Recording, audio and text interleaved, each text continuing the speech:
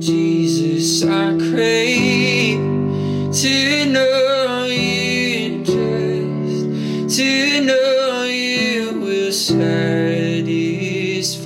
my soul. Hey everyone, thanks for tuning in.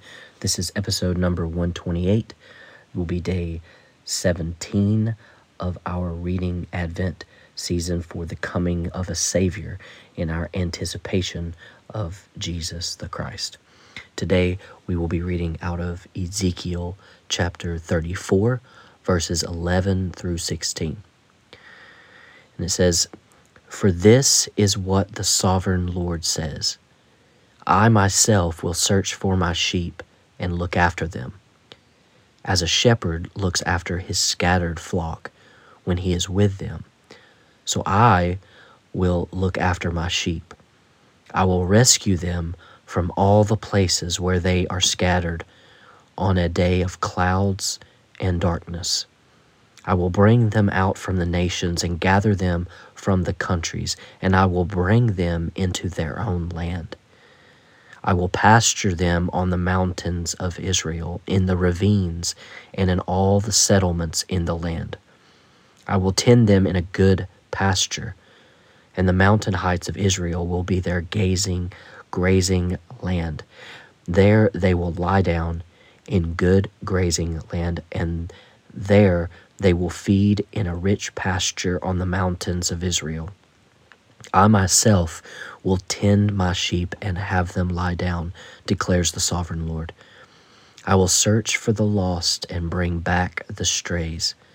I will bind up the injured and strengthen the weak, but the sleek and the strong I will destroy.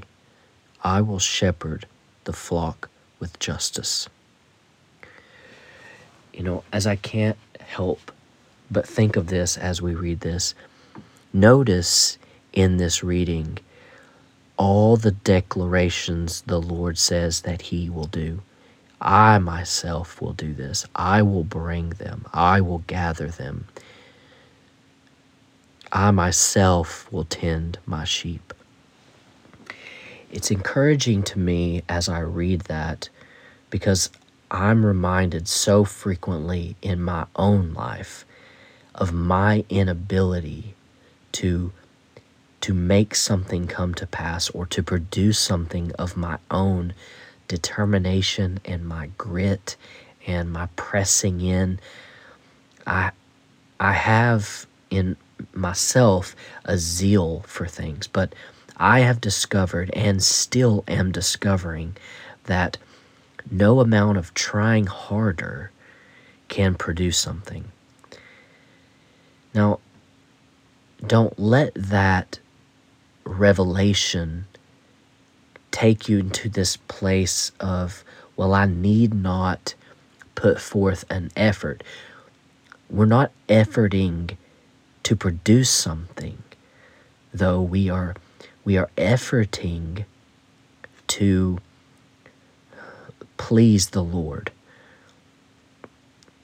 So, but I find it to be very liberating to remember, or to be reminded, that it is the Lord will do the thing.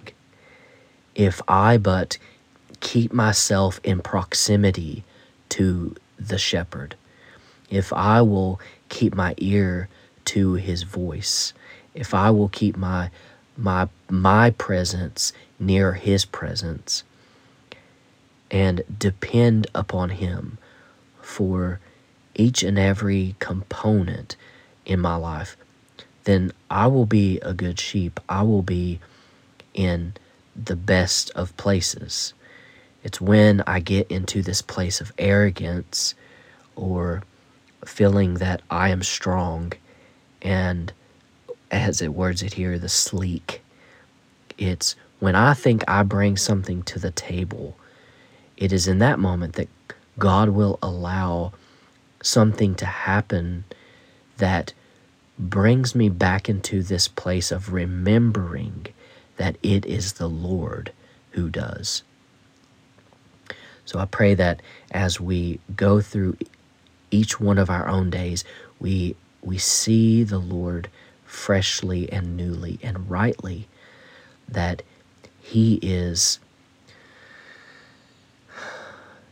the one who can and who does and who will.